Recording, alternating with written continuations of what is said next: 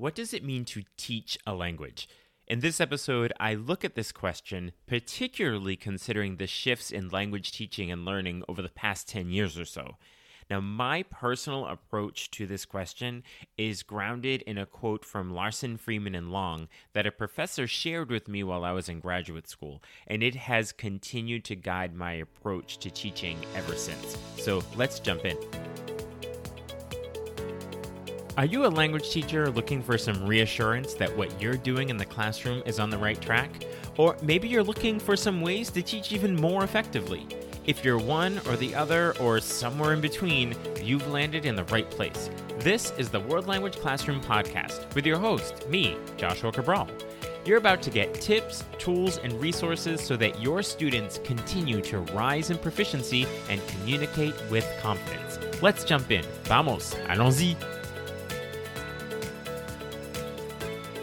Hello, my friends. Bonjour, mes amis. Hola, mis amigos. Welcome to the World Language Classroom Podcast. I am Joshua Cabral, and thank you so much for taking the time out of your week and likely your busy schedule to listen to a podcast about language teaching so that you can bring these ideas back into your classroom and be an even more effective teacher. So thank you so much for doing that. If you could do me the quick favor of looking down at the app that you're listening to this podcast on and make sure that you have clicked on subscribe or follow, whatever the app is asking you to do so that you are sure to get every one of these episodes on Monday when they come out.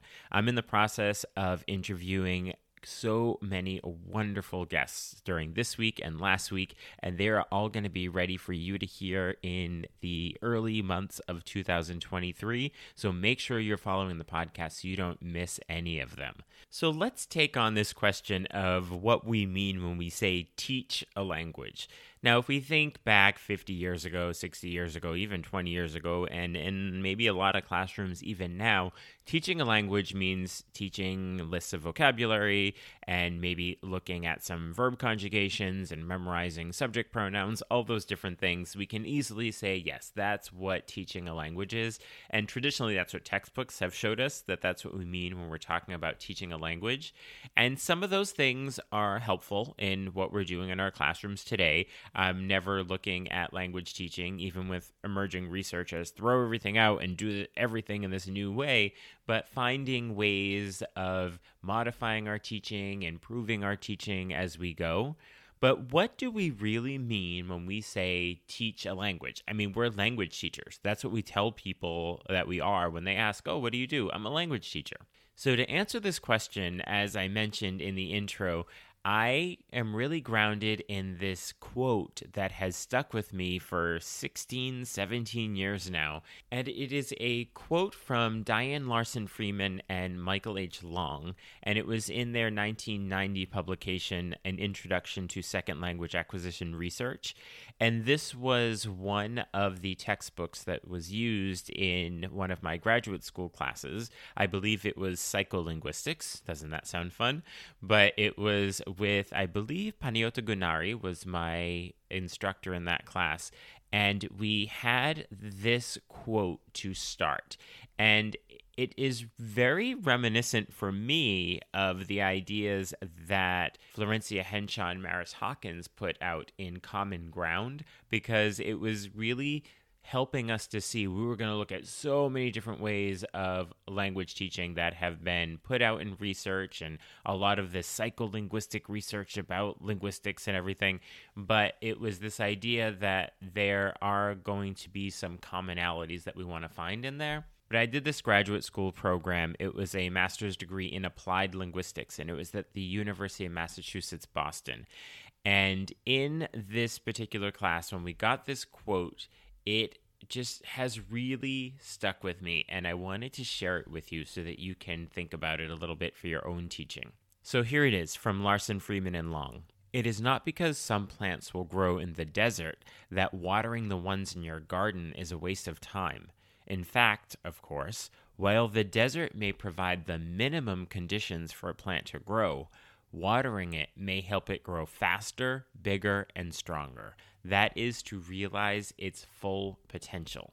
So what is the language teacher's objective or job?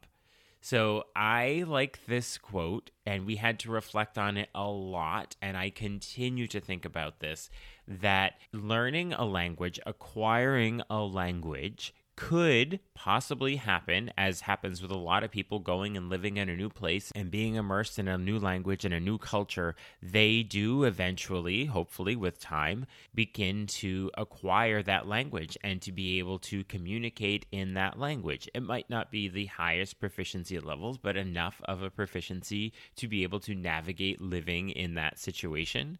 And so that is what I think of this situation of a plant in the desert that doesn't require all of this watering and tending, and it's still able to thrive to some degree in its environment. But that doesn't mean that tending to it and tending to the ones in our own garden, I'm just going with the metaphor from Larson, Freeman, and Long here, that as we continue to tend to those flowers in our own garden and watering them regularly, they will grow bigger and stronger, as would that one in the desert. So though there are some minimum conditions that would help with language acquisition to happen, which is essentially comprehensible language and making meaning of it and trying it out and seeing what works, that we as teachers can tend to that growing flower situation a little more and provide opportunities for that acquisition to happen more effectively and more efficiently. So essentially, that is what I'm seeing as our role as language teachers. So in looking specifically at the language teacher's job or objective, if you think back to the ideas of practice, activity, and task and providing these for students in the classroom, and I really got into these ideas in episode 41, so I'm going to link that in the show notes if you want to spend some more time with them. But essentially, when we're talking about practice, that's really working with the mechanics of the language, like verb and adjective forms, filling things in. That's really what practice is about. There's not a lot of communication happening there.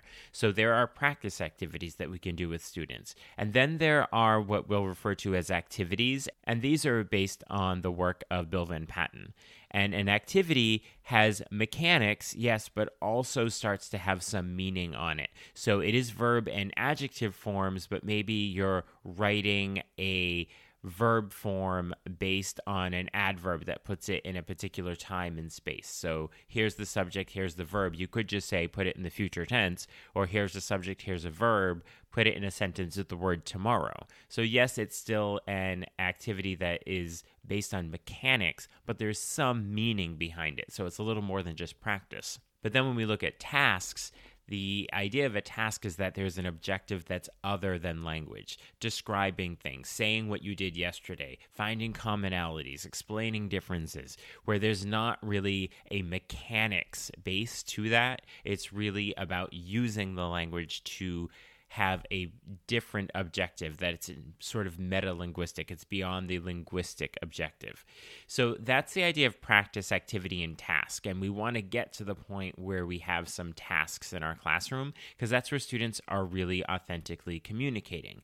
So have some time for practice, moving on to activities with those mechanics, but then having students do something with it. So again, if you really want to get into those, episode 41 will be linked in the show notes.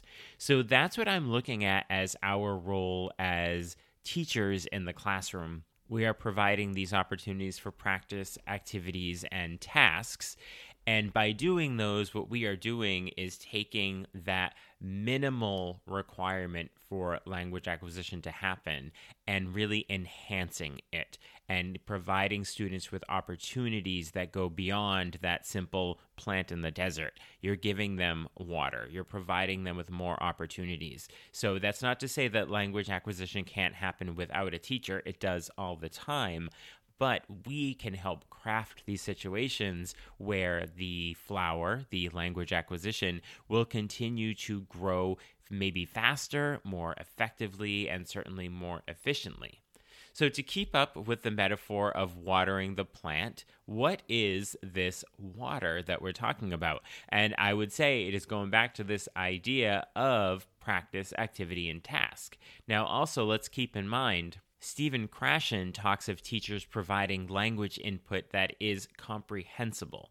So not highly proficient language that would be encountered in real-world situations. That would be the plant in the desert. They are just bombarded with lots of language that they don't understand, so they're not going to thrive and grow as effectively and efficiently. So they're not going to get all the water they need. Whereas Stephen Krashen saying that we provide comprehensible input to students where they can then make form-meaning connections that will become part of their acquired system. That would be like providing water to that plant in the desert.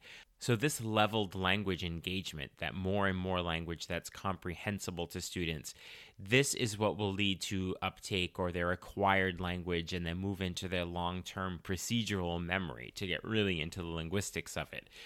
Again, Stephen Krashen is saying that, that plant in the desert will eventually grow, but by providing comprehensible input, which would be to water that plant, it will grow faster and further and thrive even more and grow in language acquisition. I know I'm using this plant metaphor a lot, but it's based on the Larson Freeman Long quote. So our jobs, as I see it, are essential parts in guiding and coaching students in that language acquisition process. Now, it might not look like those traditional grammar, vocabulary instruction approaches that we've seen. Teaching might look a little different, and in fact, it does. It's more about crafting opportunities to engage with the language at the appropriate proficiency level. So that means getting students to the point where they can use the language to accomplish something, to do something, and that means creating tasks for them. So we want to provide opportunities to make those form-meaning connections, as Henshaw and Hawkins point out in Common Ground. So it's about a happy medium at the end. So yes, we have a job as teachers to take that base of people are going to learn language. Every single person who speaks a language, a first language, learned it without the coaching and helping of a language teacher. So language teaching can happen without the support of a teacher, just like that plant can grow in the desert that doesn't have a lot of access to water and tending. But if that plant were to be watered, and maybe if that plant were not in the desert, but it were in a garden with other flowers, with soil and all of that, it would grow faster, it would thrive more, and the same thing's going to happen when it comes to language acquisition. So yes, without the support of a language teacher, yes, the possibility of language acquisition happening is there. It happens all the time, but we can, to use that metaphor, provide students with opportunities to move beyond practice and mechanics and to find meaning, to make meaning, form meaning connections, and then to use the language to do something, to accomplish a task. So it is about finding this happy medium. And there are things like targeted comprehensible input that are happening. There's the PACE model. And when we look at these types of approaches to teaching, where we're saying, oh, we're not doing so much grammar in the classroom anymore, targeted comprehensible input would focus on particular structures. And even if you're using the PACE model in your classroom, it is eventually getting to a point where students are finding patterns and structures and being able to explicitly say what they are. But when we're using something like the PACE model, we're doing it in a way that is a lot more communicative. And even though it's highlighting structures, it's being done in a communicative way. So that is the idea of having this happy medium. It's just done in a more communicative way. And as is with everything, and I've pointed this out before on the podcast, let's look at principles over particular methods and particular techniques that are being shared with us and said that this is the way, do it just this way, and it will work. Let's continue to look at the foundational principles.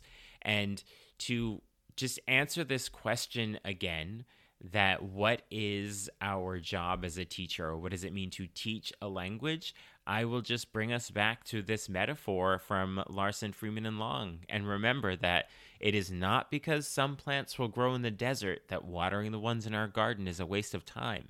In fact, of course, while the desert may provide the minimum conditions for a plant to grow, Watering it may help it grow faster, bigger, and stronger. That is to realize its full potential. And for me, that is what it means to teach a language. It is to provide students with opportunities to have their acquisition and their proficiency grow faster and stronger by giving them opportunities to engage with the language, to move beyond just practice mechanical tasks, but to move into those ideas of activities where maybe there's some focus on the mechanics, but there's a meaning on it, and then to eventually get them to that place where they are using the language to accomplish a task. So be sure to check out the show notes where you'll see the link to that previous episode on practice activities and tasks if you want to go a little deeper on that. You'll also see the link to sign up for Talking Points, my weekly email newsletter with tips and resources for language teaching. And there's also a link to get in touch if you would like to work together, either in person in your school or remotely. I will talk to you soon. Bye for now. You've been listening to the World Language Classroom podcast. Be sure to follow or subscribe wherever you're listening so you don't miss a single episode. Let's continue the conversation on Twitter, Facebook, or Instagram at WL Classroom. You can also see over 250 blog posts about language teaching at, you guessed it, WLClassroom.com.